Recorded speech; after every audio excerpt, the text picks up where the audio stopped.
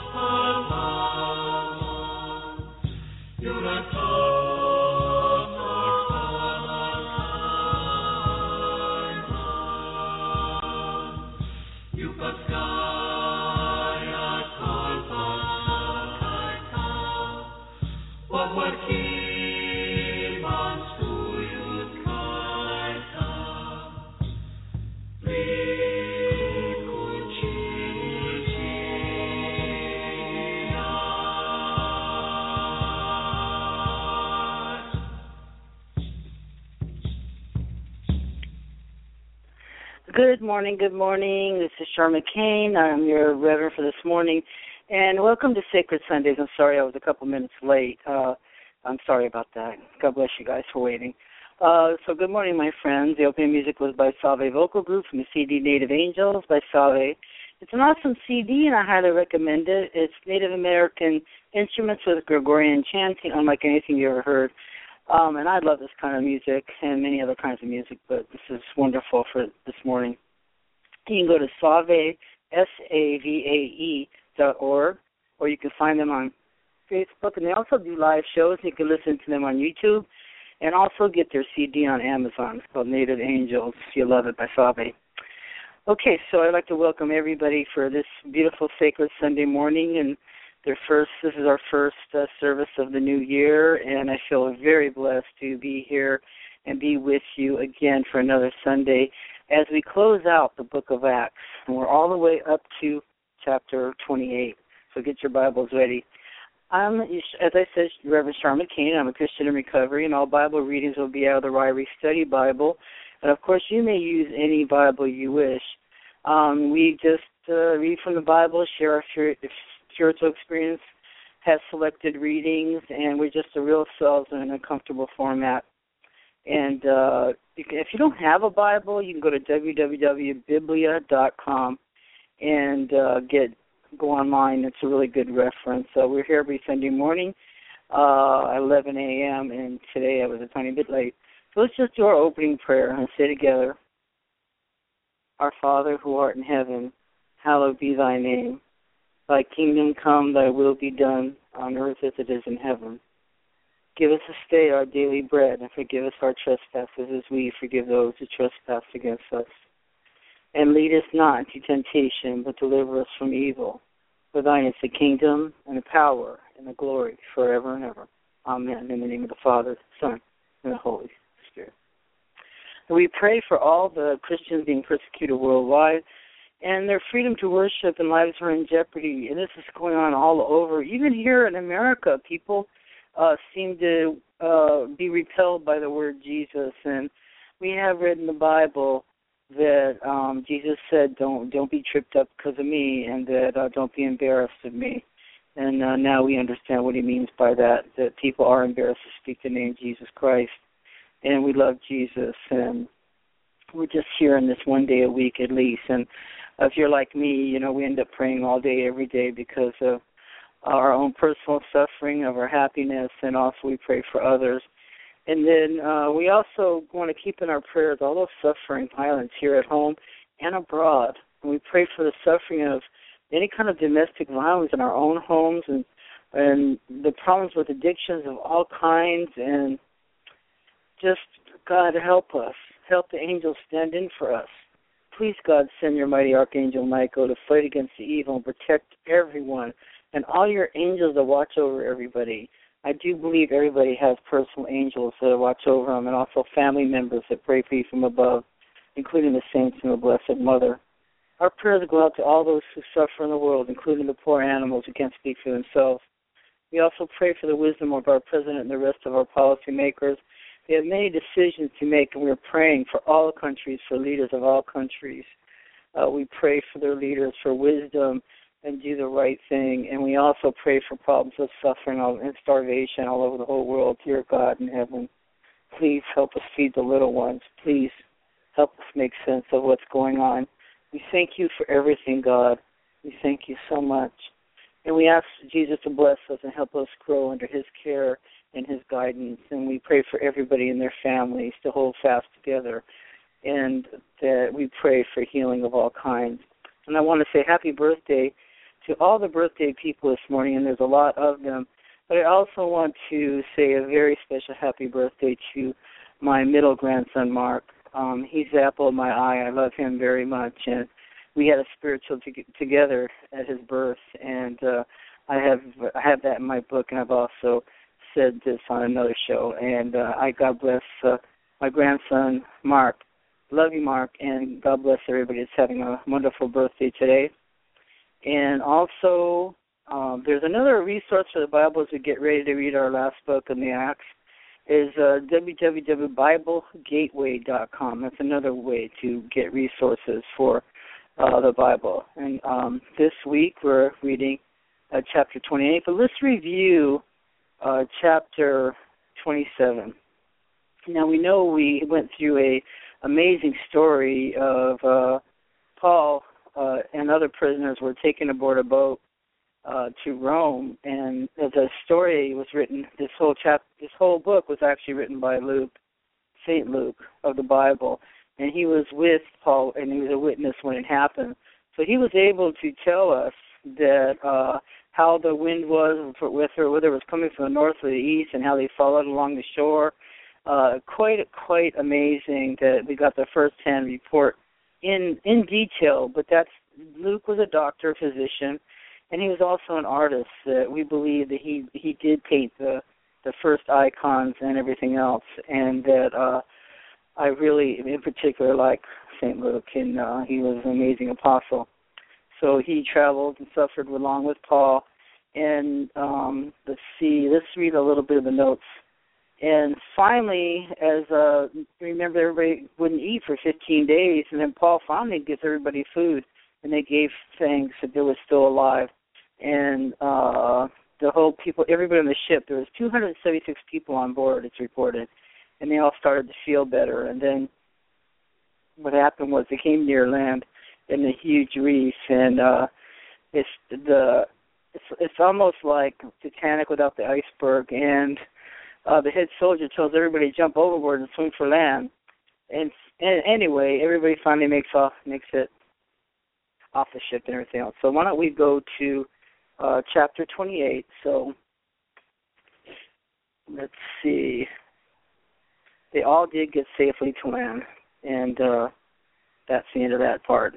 So now we're on our last chapter, chapter 28.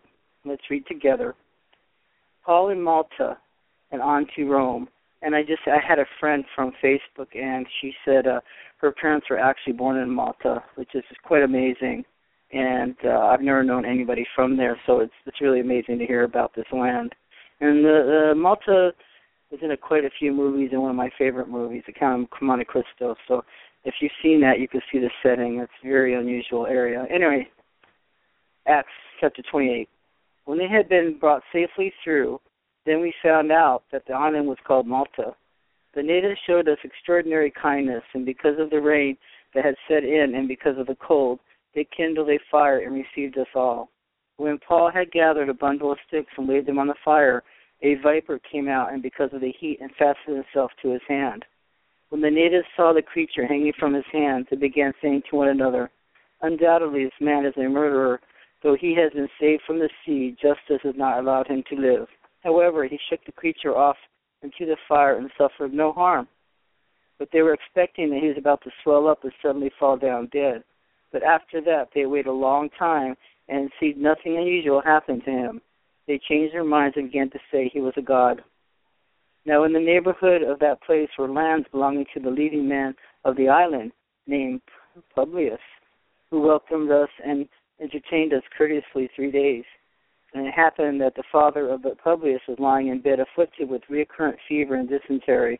And Paul went in to see him, and after he had prayed, he laid his hands on him and healed him. After this had happened, the rest of the people on the island who had diseases were coming to him and getting cured.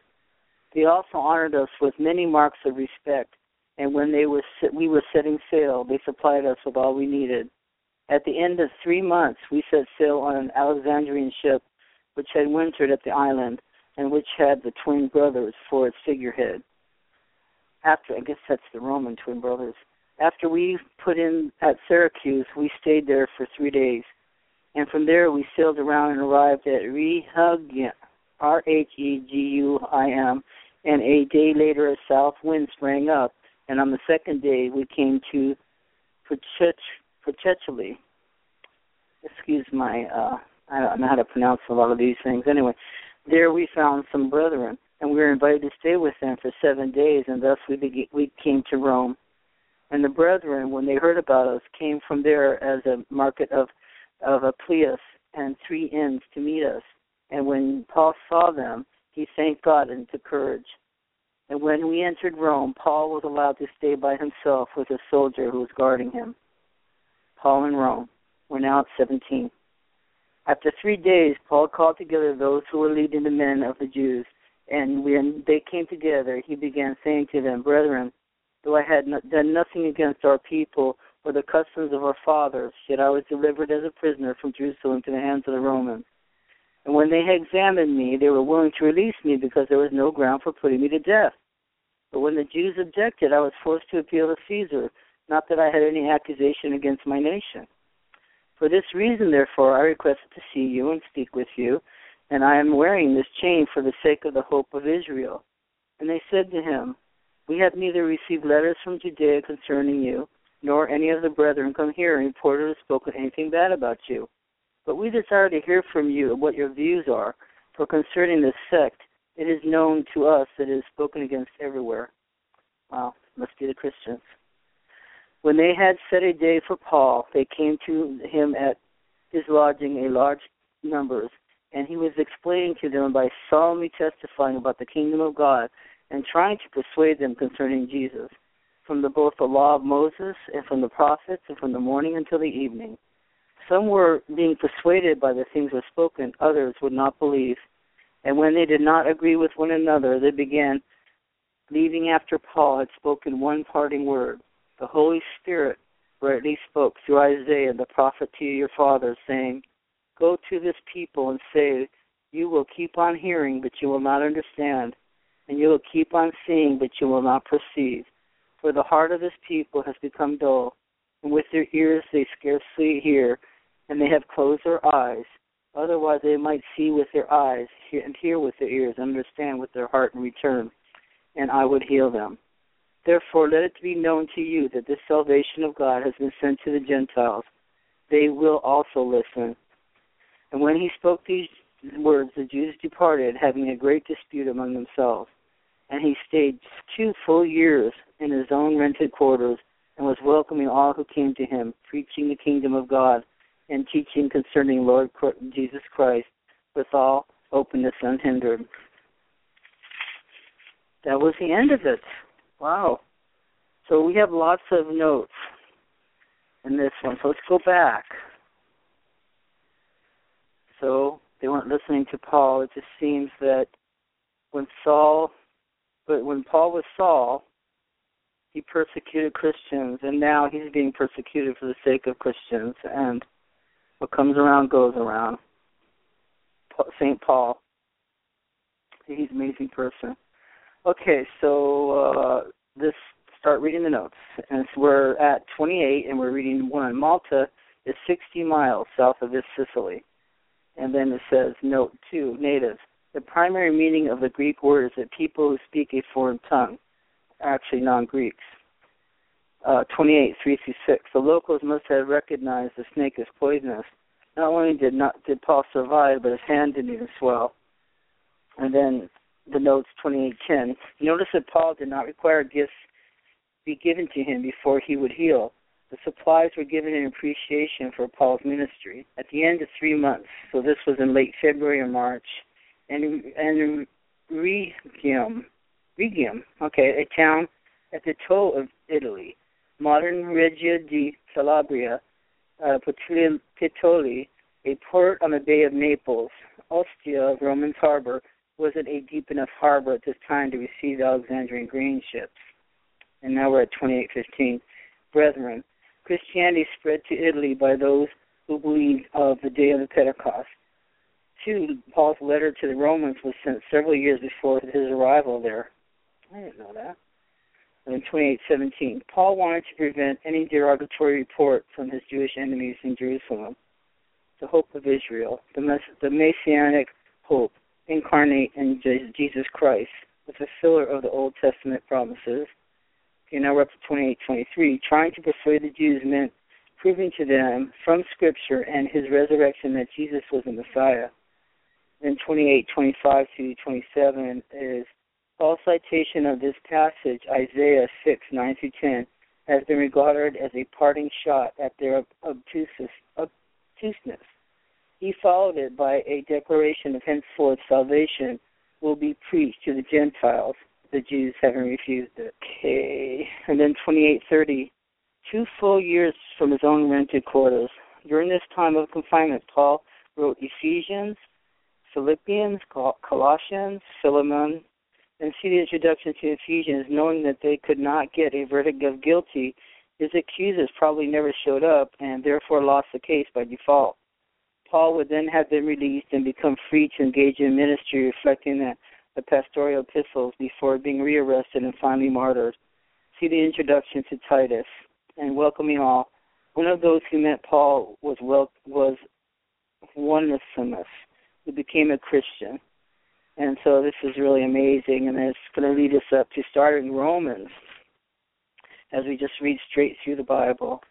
And in Paul's life, it has a little paragraph here, and it says, around the time of Jesus' birth, Paul was born. And the conversion of Paul happened in AD 33. His first missionary journey happened in 47 through 48. And Galatians was written after the first journey, and that was the year 49. This is talking about each year. Apostolic Council at Jerusalem was in 49. Second ministry of the journey, 49 through 52. First and Second Thessalonians written during the second journey, and that was in 51. And third missionary journey was in 56 through 58. And then the First and Second Corinthians was written during the third journey.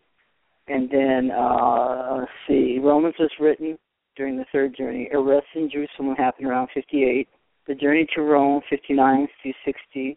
We're just talking about the year, so this is, we go according to, I know that things have changed, AD and everything else, but I still go by the old school way. Anyway, rest in Jerusalem and in Rome waiting under guard. And then we're talking Philemon, Ephesians, the Philippians were written in prison. That was in 61.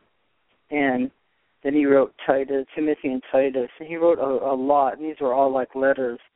And that'll bring us up to 66 and 67. And then we'll just wait for Romans, because we do know that Paul was martyred. And so we have made it all the way through Acts. So next week we're going to start with our Romans, who's also written by Paul. And the date for this book is 57 through 58. And now I think I'm going to read you a little bit through guideposts. And I'm going to pick a story at random. And I just want to say thank you, everyone that has been listening this morning. I really appreciate you. It's really been an awesome whole year of reading the Bible, and I feel so blessed that we're sticking with it, and we just keep reading through. And God bless you for listening every week and being a friend. Okay, so let's, I'm just going to randomly pick a story. Okay, let's see, have I already read this? Okay, I think. Okay, this is a story from Los Angeles, California. Okay, The Magic Violin by Shoni Alex Braun, Los Angeles, California. I'm a concert violinist, yet I find it strange that the instrument I play for people's enjoyment also figured in two most horrific times of my life. The first happened is when I was 4. Our family lived in a small town in Romania, province of Transylvania. Papa was a jeweler, a deeply devout man who carried on his father's rabbinical traditions. Mama kept the Sabbath, lit candles when she prayed, and nurtured her 6 children in our faith. One day while Mama was busy cooking, a young nursemaid walked me near the thick woods outside of town. However, in rendezvousing with her sweetheart, she forgot about me.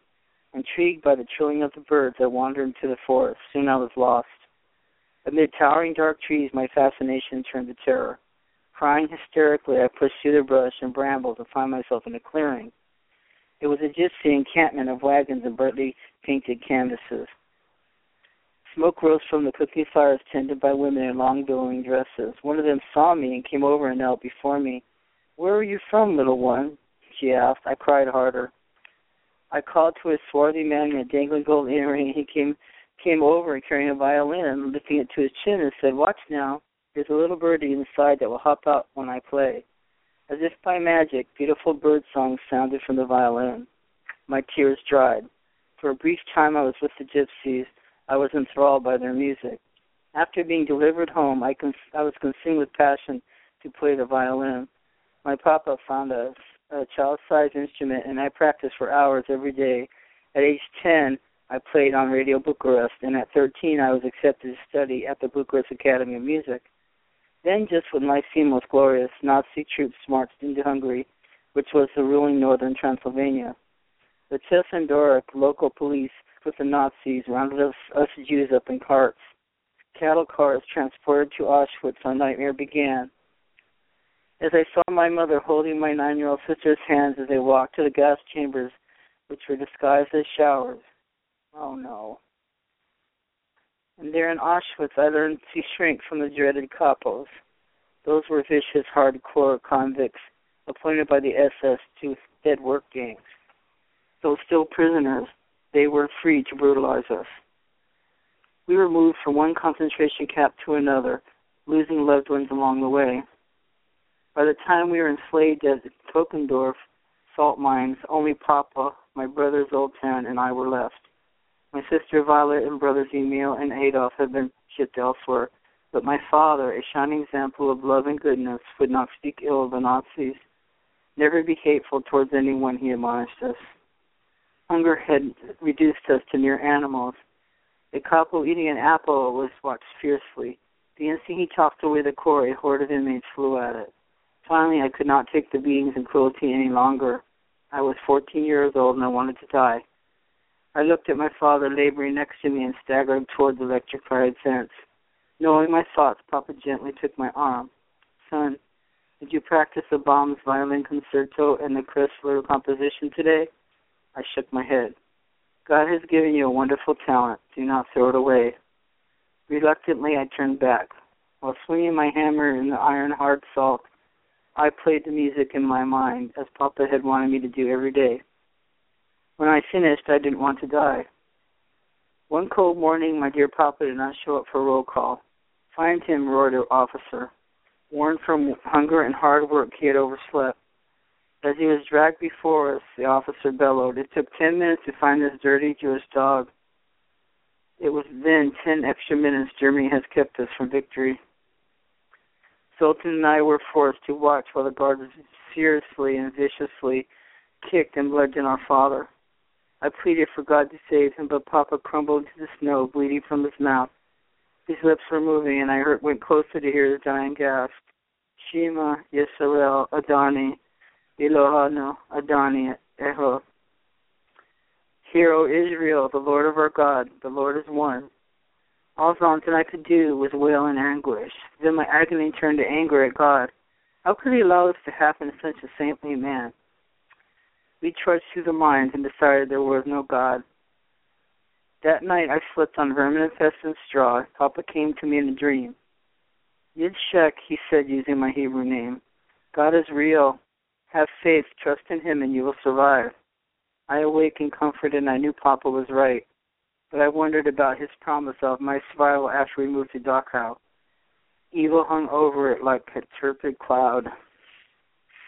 One evening, an SS officer strode into our barracks holding a violin. I hadn't seen a violin in so long. Anyone who can play will be given food, he promised. 3 hands shot up, including mine.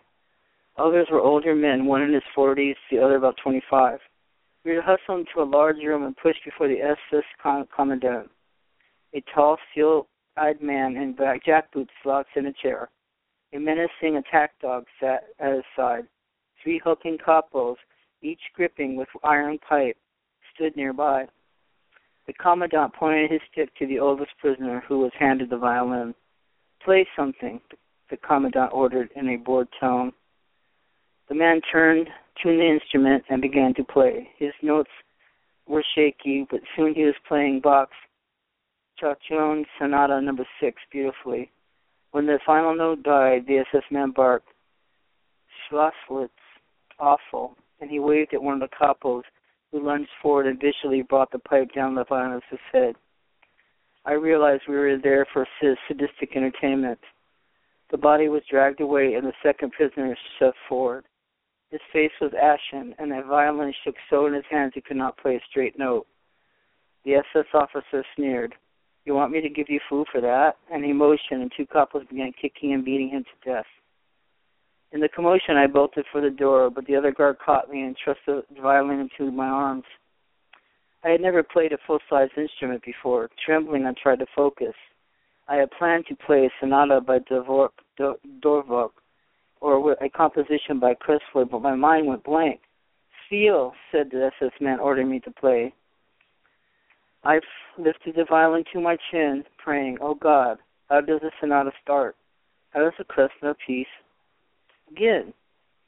Play Schnezerwend, I don't know how to pronounce it. My fingers were so weakened by starvation I could barely curve them around the fingerboard, much less press the strings. My body turned to water as one of the couples eagerly advanced, raising his iron pipe. As I stood there waiting for the pipe to strike my skull, a powerful force took hold of me. My right and left hands began to move in unison without conscious effort on my part. Beautiful music poured out of my violin like the birds that had flown out of the gypsies that day long.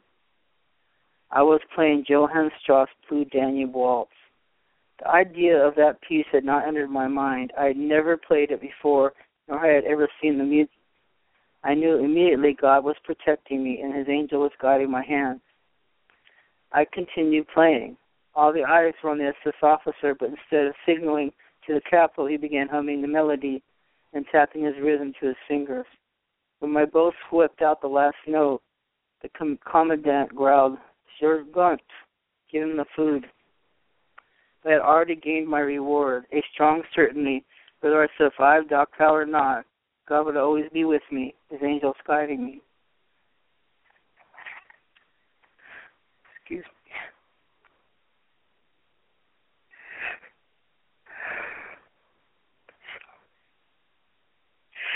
What a terrible war. Just before the American liberation of Dachau in April 1945, Shodi Alex Braun was shot by camp guards attempting to destroy of Nazi atrocities. While recuperating in an Allied hospital, he played his violin in bed. Another patient, Sherry Mendel-Volz, heard his music. Today, Sherry, a survivor of Auschwitz, is his wife, and they have a son and a daughter. After the war, Shoni studied at music conservatories in Augsburg and Munich and graduated with honors from the famous Mozarteum in Salzburg. On coming to the U.S., he studied with the distinguished Joseph Gingold. He is also a prolific composer, and in 1994, he was nominated for the Pulitzer Prize for the Symphony of the Holocaust.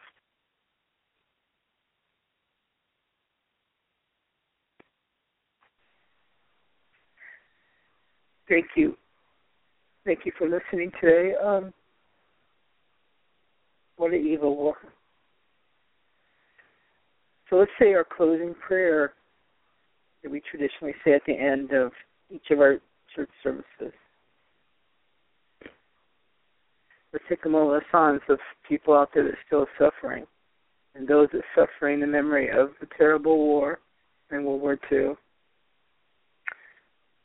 And God bless us, everyone.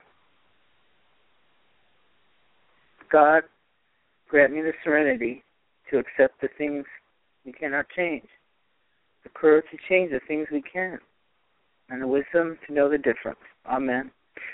In closing, may God bless and keep you in his loving arms so that you have the strength to face whatever's ahead. You are never alone. I love you, and may your best dreams come true and true love live in your heart. God bless you all. Amen.